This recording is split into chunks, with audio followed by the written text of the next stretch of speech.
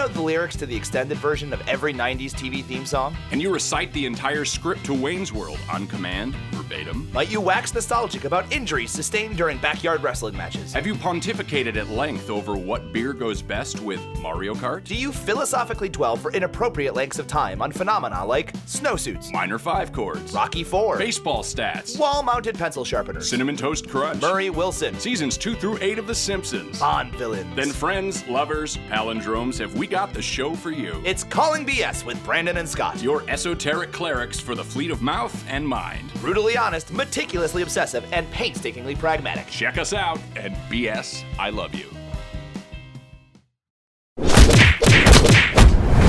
Dueling genre.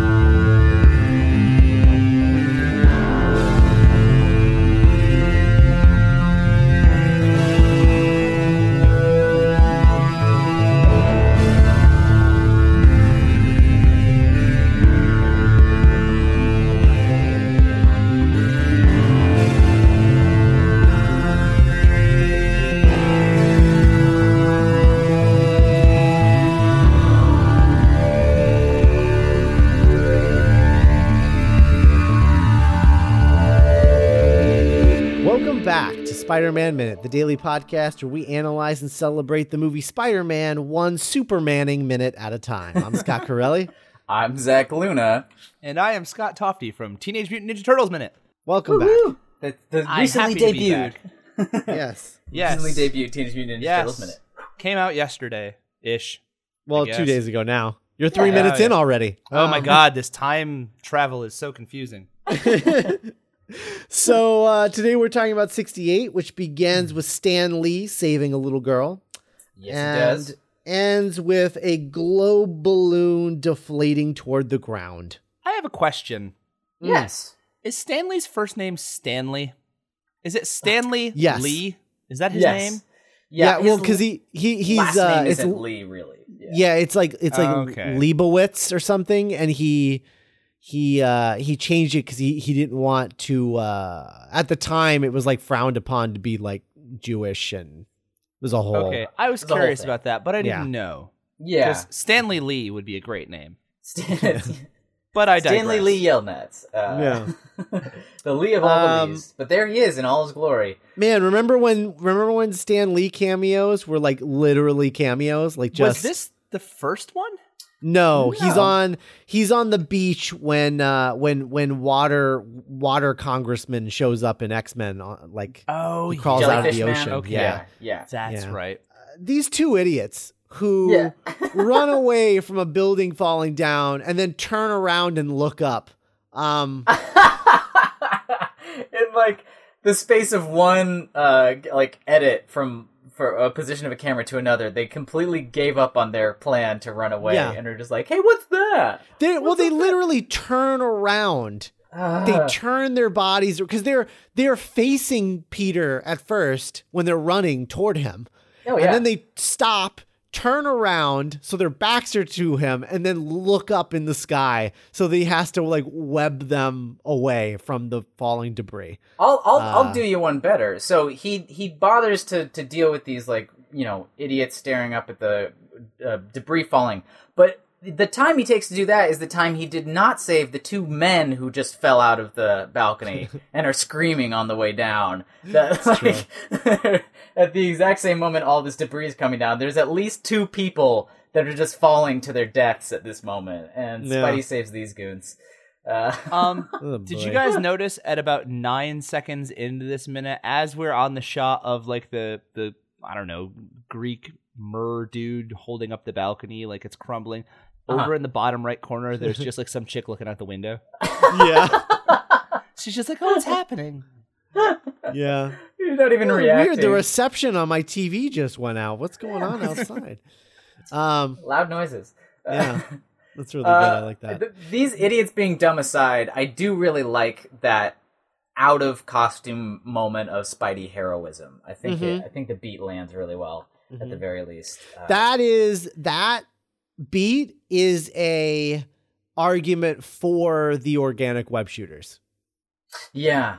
Because he wouldn't be able to do that without the organic web shooters. I was going to ask about that. And I apologize for not having listened to the entire run of the show thus far, but what are your thoughts on the organic versus mechanical web shooters? We're generally, I think, pretty fine with them. I mean, it simplifies stuff. Like, it's one less thing that they need to explain because they have to introduce. They have to introduce Spider-Man to an audience of people who might have never really known his storyline, and so it streamlines everything. It just makes it simple, and then it makes them capable of easily introducing the web shooters in the reboot series. Because we already know what that is.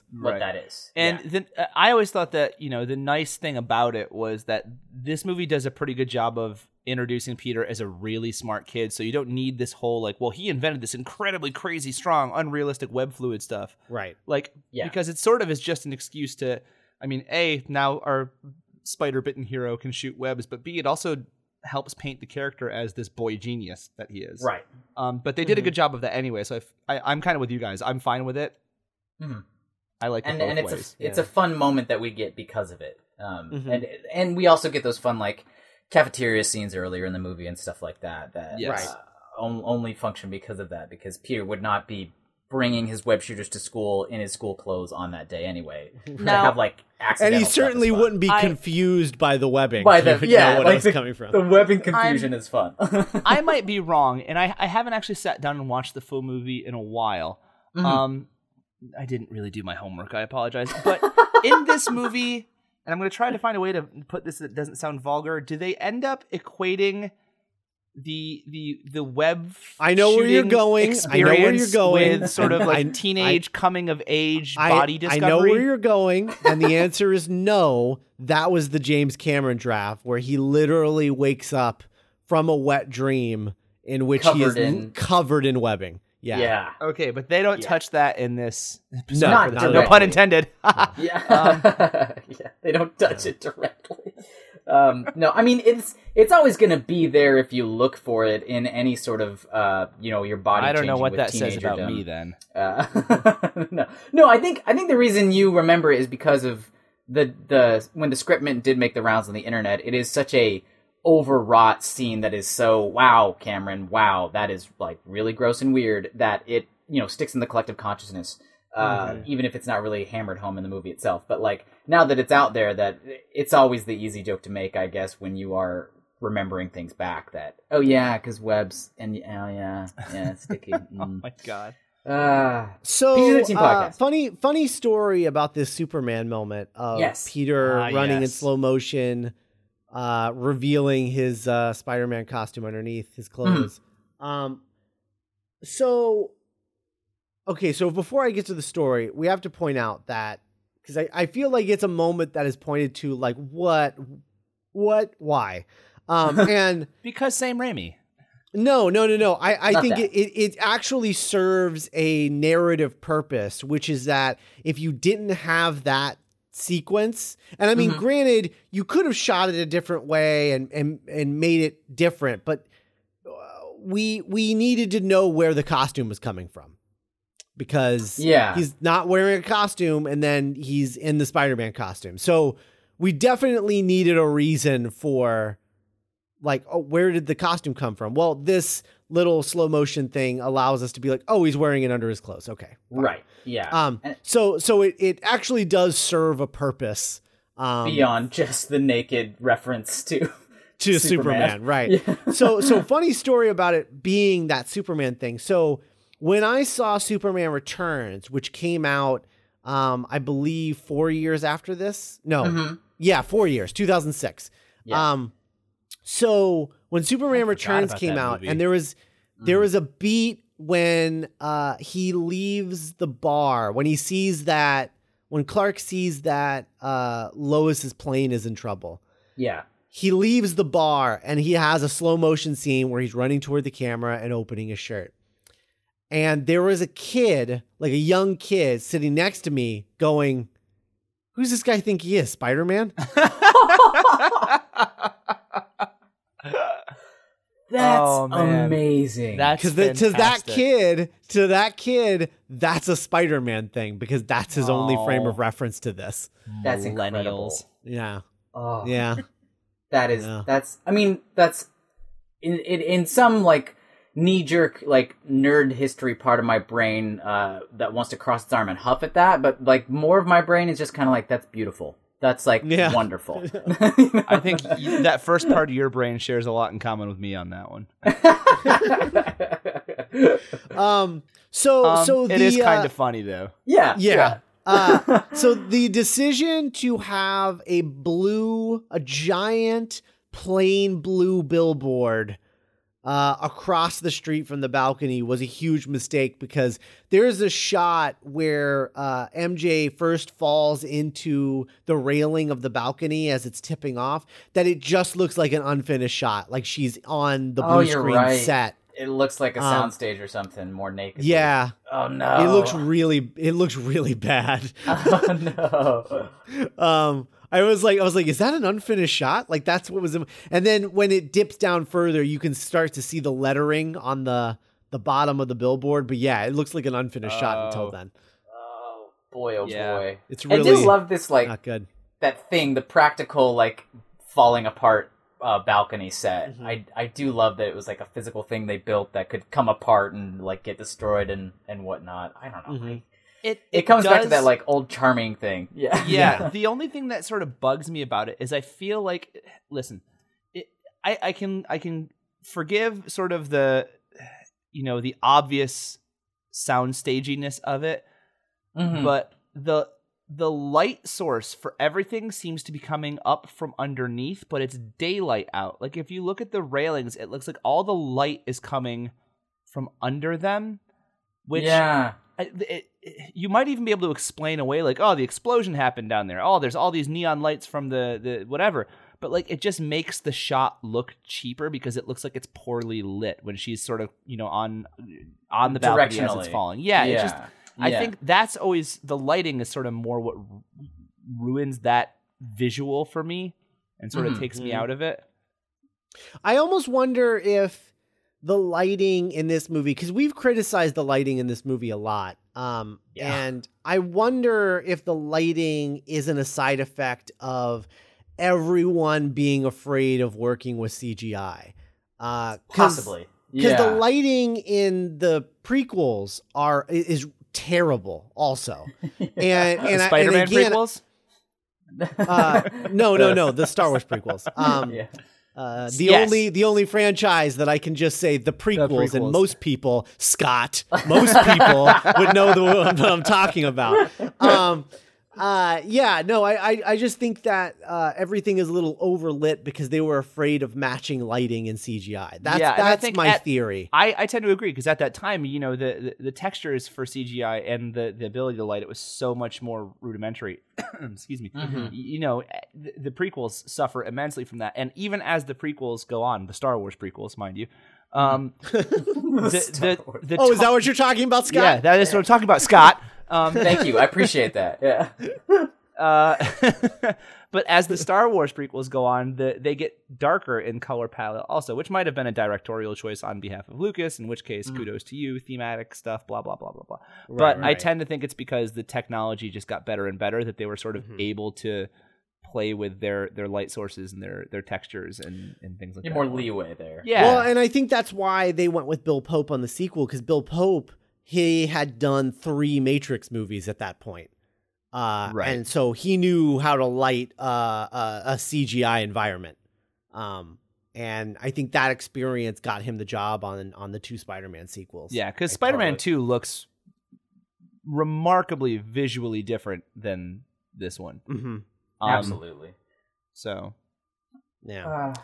I agree. Good point, Scott. Remarkable visuals. Well, I guess should we talk about the suit first, or we should talk about the fact that he just vaporizes a bunch of people? Do we want to talk about the Mars attack setting on the pumpkin bomb? Can we talk about this is the other thing that bugs me about the Goblin. Like it's supposed to be a pumpkin bomb, but it's not a pumpkin bomb. It's just a thermal detonator. I want them to be an orange thermal bombs. detonator. Yeah. That's the thing. I guess Practically, that I understand transitions it. us. I've got script stuff to talk about, but I guess that is as good of a transition as any to get us into the costume. Sure. Yeah. Because before boy. you get into the actual design of the costume, I want to talk about just like my overall kind of feeling on it, which everyone talks about. Like they always point at the helmet and they go, "He looks like the Green Ranger," and I'm like, guys. The helmet is not the reason he looks like the Green Ranger. Also, that looks nothing like the Green Ranger. Right. Yeah. It's that his whole costume is green. That's what's making you, it's the bodysuit that's making you think that. If they had made his bodysuit green and the armor plating purple, he would look so much better. Well, I mean, to their credit, they do this. I don't know what they painted it in, but there's like an iridescent sort of purple shadow cast over a lot of the suit. Like if you get into the close up, pearlescent vinyl, but yes, go on. Yeah, sorry. Yeah, no, it's fine. But continue. you do get the purple hues on screen. Yeah, out of this costume, which to the costume designer's credit, I don't love this costume, but they did, they pulled in the color palette from the comic books. They were able to get the purple and the green in a really interesting way. I don't love it, but I give them credit for coming up with an interesting way to do it. Yeah, I don't know if it succeeds the way they want it to, but it definitely, I mean, there's the way they painted it, they called it Pearl Eye. Like every piece that they cast on it, whether it was in like softer rubber or a harder like fiberglass, they layered a vinyl coating over it that they could then paint so that it had like a dual tone to it with all of these purpley undertones and gold undertones. Gotcha. It's cool. It looks really, really cool and interesting. I just don't know if it looks like a muscle car. Succeeds. It looks like those cars that drive down your street every once in a while, and you're just like, ooh, someone can't afford a nice car, but they can afford a nice paint job. Sure. Yeah, I mean, it comes back to this thing that we've been talking about a lot on this podcast about, like, what Raimi's choices were in terms of what's worth spending time on screen. Which is similar to the whole web shooter discussion we were talking about earlier, that it's faster or simpler, he thought, to keep everything in the sort of zone of armor plating, hard helmet shenanigans, than to also have to have a sequence in the movie that explained how we could have a living, moving, like breathing mask face of a demon. Right. Like a pull-on demon mask. It's not that it couldn't be done. And I'm sure many people have seen the behind-the-scenes work that ADI, Amalgamated Dynamics Incorporated, did for this movie in early tests, where they built a very elaborate, facial mask, which didn't just look like the Goblin, because it did. It looked great. It's not necessarily what I always pictured the Goblin to look like, because in my mind the Goblin is it's a Halloween mask. Like that's right. Because his whole shtick is that he's the Halloween guy. That's why the pumpkins are pumpkins. He's Halloween man. But what I love about that animatronic mask is it looks like Sam Raimi. Yeah. It looks like something out of Evil Dead or something. Yeah, that's totally what I love about it more than anything else. My biggest issue with this costume is it doesn't feel like Sam Raimi at all. Do you think there's some sort of because X-Men had come before this, and the X-Men movies sort of did away with a lot of comic booky aspects of the visuals. Like they put everyone in black leather. I don't think anyone was willing to sort of take risks on being too true to comic source material in a visual sense. I think that's definitely part of it, but I think what Zach said is the main factor, because the studio trusted Sam Raimi just inherently. Like they loved Sam and were totally on board for anything he wanted to do, to the point where they brought in 2 different writers to rewrite the script that they already liked. So they were totally on board with whatever he had, whatever he wanted to do, and they paid for that makeup test or animatronic test or whatever you want to call it. They paid for that to get made and tested and everything. So they were on board for anything he wanted to do. And so I think it was a combination of the streamlining thing, like Zach said, and I also think that to a certain extent, you're right that they were more comfortable with this decision because it is more accessible. Like a real world application for this. Like Right. it's a flight suit with a helmet. That's how we play Right. it off. Right. Well, and the helmet has no practical tie because we've never seen it before. Right. We know he likes masks, and that's Yeah. about it. And He apparently took the time to make this thing out of fiberglass or whatever it's made out of. He molded it for hours. But Paper mache. yeah, paper mache. I love the helmet. I know a lot of people don't, but I love the helmet. Well, it's a hell of a lot better than the design that we got in Amazing Spider-Man 2. It's That's the for only sure. Yeah. It's the only goblin-y looking part of the costume. Yeah. Yeah. I wish the stock in the back was purple. Yeah. And I wish that the plating was purple. Even that sort of pearly iridescent thing, but with a purple base instead of a green Instead of base. a green base. Yeah. Yeah. I think would have been a much better choice and would have added a sort of like a more of a visual flair to it and a little more visual detail and make it a little more cinematic looking. But again, I think it comes down to they were afraid of how it would look in CGI. And so they went with a super simple all green design because they knew they could pull that off. Mm-hmm. That's ultimately what I think happened here. I'll buy that. Yeah. But I love the helmet. I love that you can see his mouth through the mesh. the mouth hole. Yeah. I love how I actually love how kind of goofy it looks. Like there's something so silly about it, and I find that really charming when you consider the fact that this is just like this rich scientist guy who went crazy and threw a helmet on his head and is like flying around on this. Like, it's such a silly idea. And I love that being able to see his mouth through the costume actually adds to how silly it is. There's a moment, especially later in the movie, that is my absolute favorite moment of the movie that a lot of people point to as the worst moment in the whole movie. And all those people can fight me because it's fantastic. I know exactly what you're talking about if we're focusing on this helmet right now. Yes. Yeah. So I love the helmet. I love the we talked a lot about with the costume. We talked the Spider-Man costume. We talked about the silhouette. Yeah. Big fan of the silhouette of this. Oh, especially with the glider. I think when he's on the glider is when it works the best, especially because they put all of the purple into the glider itself. Right. But the points that people like to point out on it, I don't think are really the source of the issue they take. I think the source of the issue is the bodysuit, as you said before. And it's obviously it's not perfect, and obviously it's not the suit from the comics that we wanted, but for the take on the character they were doing, I'm pretty proud of what they pulled off altogether. Yeah. I think my biggest issue with the costume being all green is it just looks like the Goblin's naked. I think that's my ultimate problem with it. Is he naked? Is that a naked Goblin guy on that glider? Oh, it's weird. just a weird.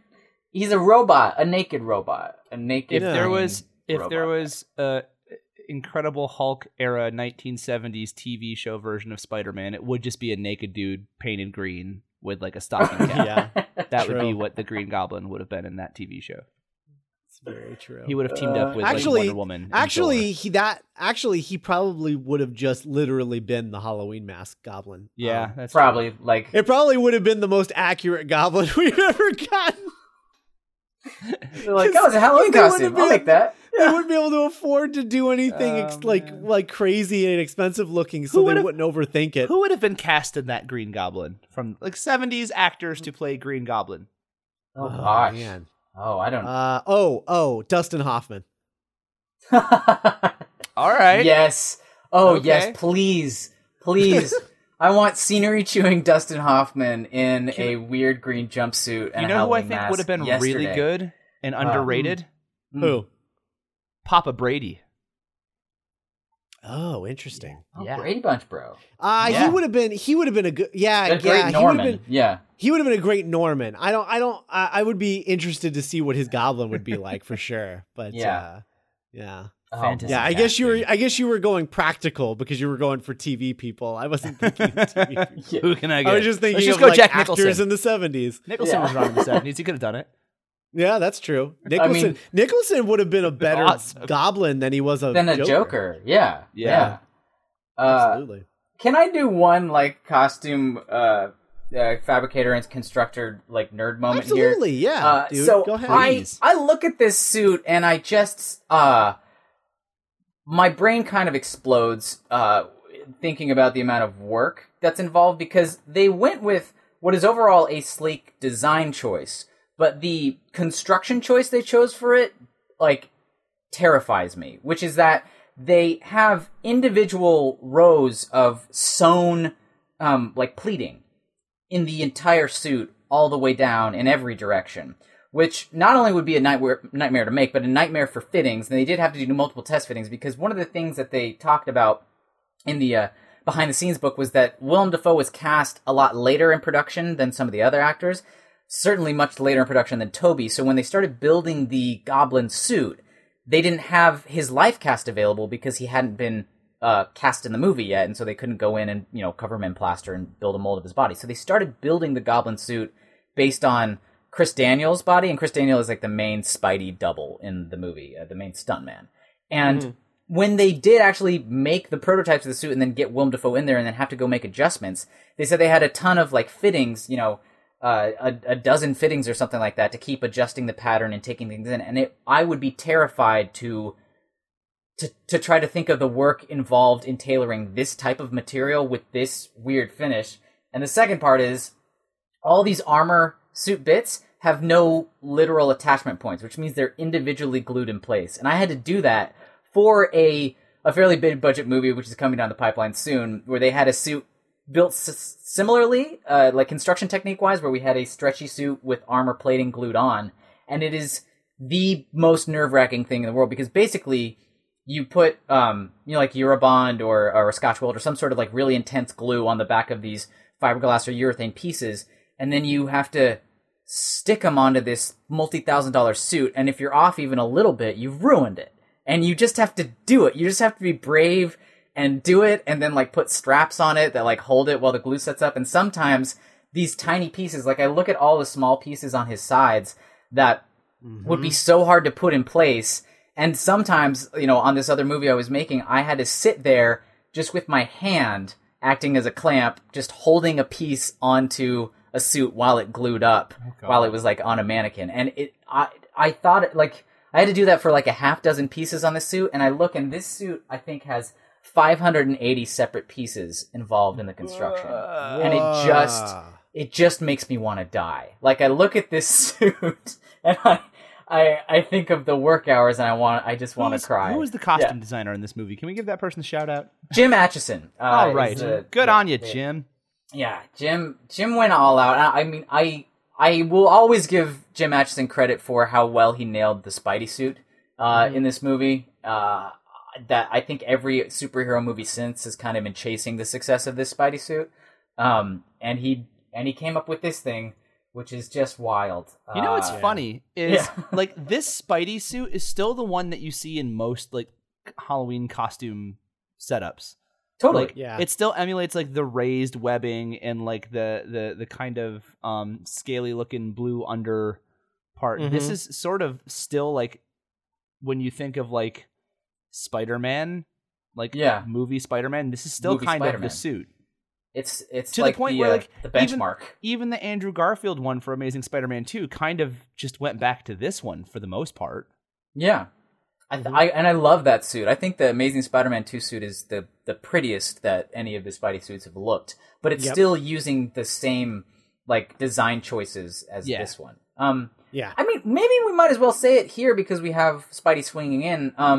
Earlier in the film, I guess a couple weeks ago, we had the first big appearance of Spidey when I went off on a giant tangent about constructing these suits, but I don't think we've ever really talked about our personal opinion of the Spidey suit in this movie, or what we think of it in it, Like, I feel like we might as well have that, combo. Yeah, I guess so. Yeah. I mean, it feels like these movies to me. Yeah. Which sounds like a backwards compliment. And I guess it sort of is, but I like it as like, okay, that's what Tobey Maguire looks like as Spider-Man. Yeah. But I do think he's too chunky because of the padding that they added in. I think he grows like 2 sizes instead of getting thinner, which he should if he's wearing spandex. Right. And it's especially egregious in the scene in Spider-Man 2 where the train people catch him as he's like about to fall, and like his like the cushion in his chest like presses in like he's wearing a pillow in his chest. It's really silly. Yeah, I feel about this suit very similarly. Like he's just too big, and I always pictured Spider-Man. He's just too thick. You know what he looks like? He looks like the come-to-life version of the 90s animated series Spider-Man. Yes. That Spider-Man was a little too bulky also. Yeah. Which is actually a big source of inspiration for this trilogy. Definitely. There's actually there's bits in, I don't know that there's any bits directly taken from that in this movie, but there are bits in Spider-Man 2 and especially Spider-Man 3. There's entire sequences in Spider-Man 3 that are lifted like wholesale from the 90s animated show. But I mean, it's definitely a spot of inspiration. And to be fair, while Ditko's Spider-Man was lanky and lean, the original one, right. But Romita was a little thicker, like this. I mean, the Spider-Man comics of sort of this time, the early 2000s, they were drawing him smaller and smaller. I kind of like the idea of playing up the sort of high schooly young kid aspect of Peter Parker Spider-Man, so he should never look like, I don't ever want him to look like Captain America or Superman, as it were.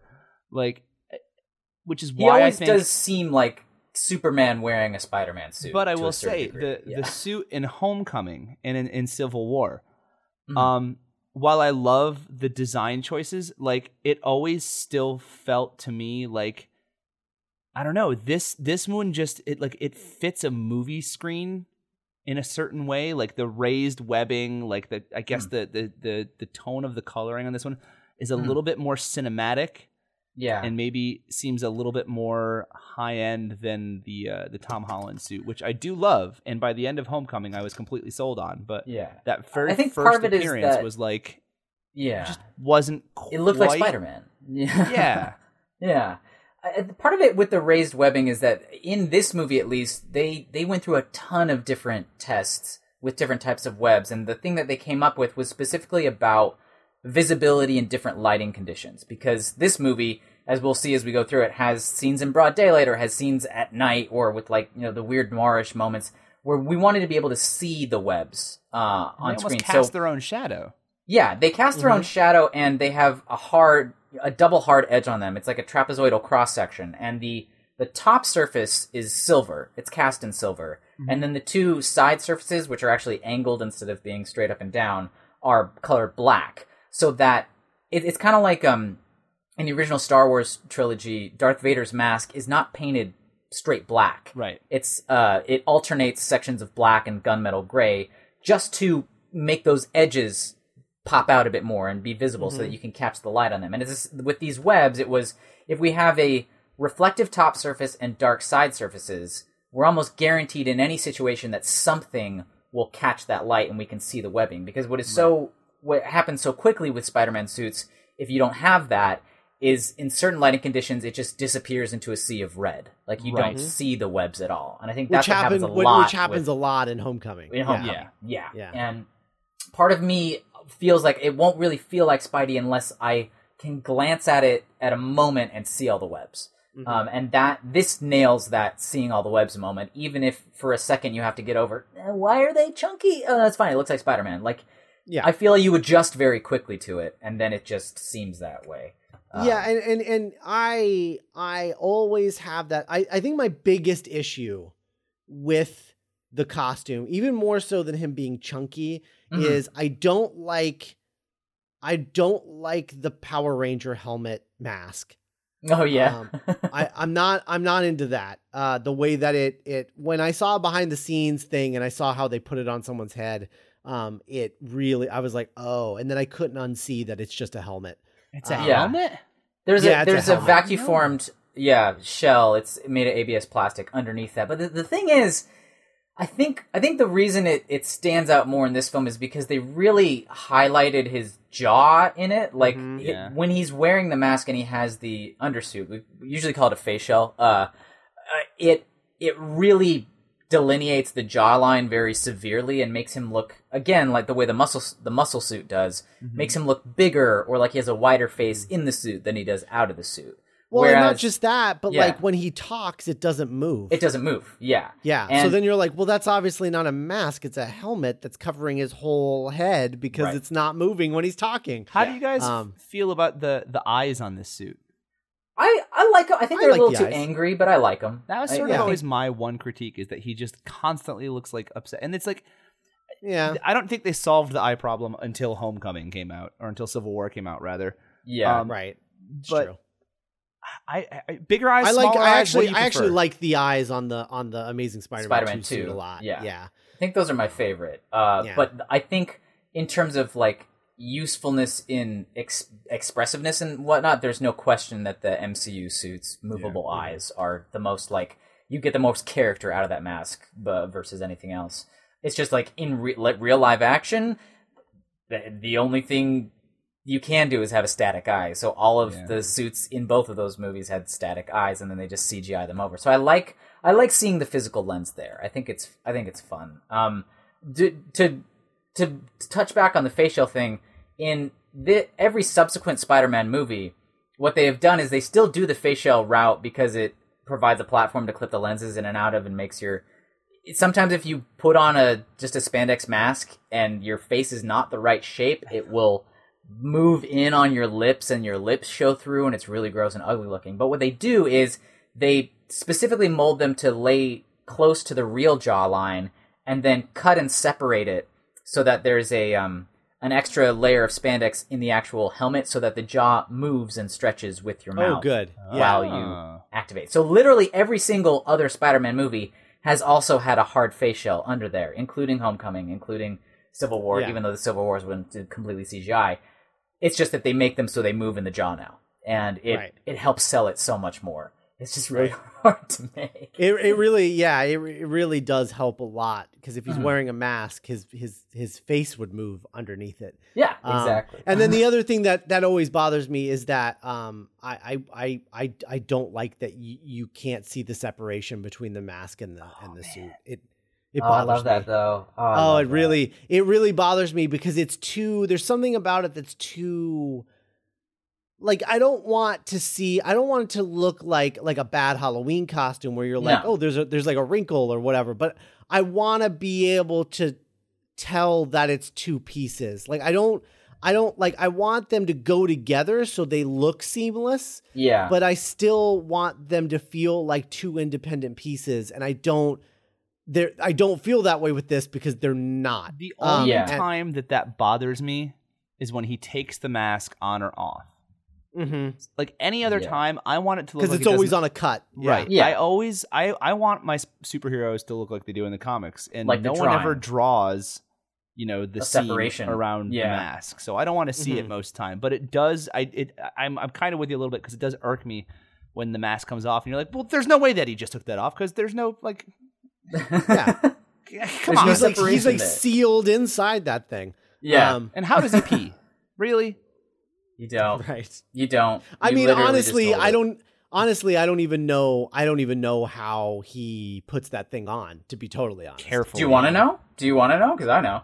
Because my first costume I had when I tried to build a very elaborate Spider-Man suit, I used... I wasn't supposed to have access to this, but I used a pattern that was based on the pelting for the Spider-Man 2 suit, Spider-Man 2 Raimi suit. So the seam for the zippers and everything is the exact same as the movie suit on my first suit. It's what they call it a U-zip. And basically, you have one long zipper that starts in your armpit, and runs down the seam along your side towards your hip, and then makes a right turn and goes across your lower back till it meets your other hip, and then makes that turn again and goes back up to your other armpit. So you can see like a U shape on your back where that zipper is. And you unzip that entire U, and then the then you back of the back costume, out of it. Yeah, the right? back of the costume opens like a flap, Gotcha. and then you kind of, like a tarantula molting its shell or something. Your entire body slips out through your lower back. It's like Yeah. a very high-end version of the butt flap on a onesie. Yes, exactly. Yeah, Right. but flips. That's funny. Yeah. Now you're speaking Yeah. my language. Yeah, it's a very high-end butt flap, Butt and your flaps. whole body is the butt. High-end Your whole butt body flap. is the butt. The high. Oh, That's man. this episode's title, high-end butt As- flap. But it's in service of that same thing of how do you build a suit that looks the way they draw it in the comics when the way they draw it in the comics and the way they describe it working is so dissimilar. Like in the comics, it's described as all separate pieces: a shirt, pants, boots, gloves, and a mask, 7 Right. pieces that all fit together. But it's always drawn as one seamless, beautiful fabric that somehow fits into all of your crevices, and there's no gaps Sure. or zippers or anything. But see, I would argue that the neck, shoulders area I think it looks bad. Like, because I think it looks like it's kind of like lifting sort of, and it doesn't look like it's laying naturally on his body the way that it would if he was just wearing a turtleneck what he's type. supposed to be wearing, which is like a turtleneck and a mask. Yeah. Because the mask and the turtleneck are well, I mean, it's the helmet, but it's like he's got like a back of the mask thing, right? And then he puts the helmet over that sort of. Yeah, That's yeah. connected to the rest of it. Yeah. And so what it's doing is pulling up at the neck and pulling up the shoulders, and it's giving him like a weird like meathead look that I don't like. Like it just, it's made that silhouette not look appealing to me. Gotcha. The way Yeah. that I'd want it to look. I think. That's Yeah. fair. I think it's all a matter of like, balancing trade-offs, and Yeah, they for sure. very clearly in this movie went the route of whatever trade-off we have to make it look absolutely seamless. That's the route we'll go so that it looks like a beautiful one-piece suit. Yeah. And for a first time out, Yeah. I mean, my God. Oh, yeah. I mean, it's like an 8 out of 10, like the first time out. That's impressive. It really is. Yeah. So, I mean, it's all right. it only cost them $25,000. It's fine. It's chump change. Yeah. So a couple of things from the script that I want to mention before we get out of here. Let's see. So, okay, that's actually in tomorrow's minute. But this bit, there's this really great bit where, when after Spider-Man, comes out, so like he shows up by just dropping in front of the Goblin, between the Goblin and Harry. Yeah. And he just goes, "Hey," and the Goblin is like kind of like reacts, and he goes, "I wear the tights in this town," and then punches him, and Goblin sort of like spins out, and then people start running away. But as the balcony starts crumbling and MJ starts going, and then Peter, or like Spider-Man, gets in the way of Harry and MJ and the Goblin, and the Green Goblin goes, "Get out of my way or I'll destroy you." And Spider-Man goes, "Get out of my way or I'll destroy you, please." Wait, I kind of like that one. That's fun. Yeah. That's a good banter solid right quip. there. That's a solid Yeah. quip. I'm on board with that. Yeah. Yeah, I do think flying in and kicking him off the glider in midair is a slightly more charismatic entrance than dropping down on the ground and saying, "Hey, I will save that." No. I'm sorry. When I say dropping in, I mean upside down on a web line. Oh, okay, that's cool then. Yeah, all right. Yeah. Yeah. Descending descending calmly Got it. Like just dropping in. Hey, actually, I wear the tights. and he drops in behind him and says, "Hey," and then the goblin turns around and he says, "I wear the tights in this town," and punches him. There we go. Okay, and then gets in between them, and then does the thing where he imitates him but adds please. That's fun. Yeah, that's fun. So kept draft. Yeah, kept Fun draft. stuff. There's little gems in there. That we Nuggets just of keep gold. on stumbling across. Yeah. I guess there's another thing I did want to point out in this minute. When Spidey does enter and kick him off of the glider and he falls, that falling stunt where the Goblin falls down into the tent is one of the only times in the movie that Willem Dafoe is doubled by a stuntman. Almost every other stunt in the movie, he does his own stunts because he's Willem Dafoe and he wanted to, and they worked with him. But this one, apparently there was a concern with the construction of the suit because it has all these hard armor plates and whatnot, that even if you build it in soft urethane for this stunt, which they did, that it might make your body not move properly when you're supposed to do a fall, and you had a risk of spine compression and this sort of thing. So it was deemed too dangerous to fall into this tent, even though it looks like a very soft, surface, and they had a pad and everything. So they had a stunt double whose name I will read out loud to you in a second. Starts with a K. Dang, I wrote this down. Kyle. I was so excited. Kenneth. No, you're not going to Kimberly. get it. Nope. Kim Kahana. There we go. I said Kimberly. Yeah, but not Kimberly. Kim Kahana is wearing the Goblin suit in that moment when he kicks over the tent, and he was fine. Everybody was fine there, but it was like the one bit that was too dangerous for Willem Dafoe, so they slotted him in there. Yeah, so that's fun, I guess. 52 seconds into this minute 68, Spider-Man lands on a wall. He's got a great butt. Oh, we've talked about his butt many times. Yeah. All of the stuntmen have markedly better butts Congrats. than Tobey Maguire. I do love that big curved wall that they just put on its side and have him land and crawl on sometimes. It's good. I want one for photo shoots. For photo shoots, you nerd. I know. If you contribute so much to Patreon, we'll buy Zach a sideways wall. Oh my god, though, please, though. That would be amazing. The only other little thing that was changed in the script was that originally this was a big solid globe that was going to land on this kid. Oh yeah. Who is actually known as Little Billy in the script. That's how he's referred to. Little Billy won't get out of the way. And so what they did was they changed it to a balloon, but they have the balloon knock into the lighting metal thing. Yeah, the metal thing, and it's so the whole thing. Though maybe even the balloon itself would still be dangerous to fall on you. I mean, I know it's full of air, but I must assume a balloon of that size has a lot of whatever it's built out of, vinyl, that would hurt you if it was heavy enough. I don't know. land on. I don't know. I think it would be heavy, but it would float down on you. I don't think it would. It's not like it's falling at any sort of velocity. Yeah. Do you have any information as to whether Macy Gray actually performed during the shoot of this scene? I don't know. I don't know. Because I want to say, if not, the people that did the set dressing for this, the amplifiers on stage are mic'd up, the mics are plugged in, the stage is like blocked. There's like tape blocking where the monitors are supposed to go. Like it's a setup for a concert. Like there's legit sound system being run there. It looks like it was very well done, very screen accurate. And I always appreciate when they give that kind of accuracy to musicians in the background of a shot. Maybe awesome. maybe she played for the extras between setups and That's stuff. kind of what I was wondering. It's not unheard of. This had to be a really long shoot. What was this? At least a full week, right? Oh yeah. It's like what, an 8-minute sequence? Like this would have taken.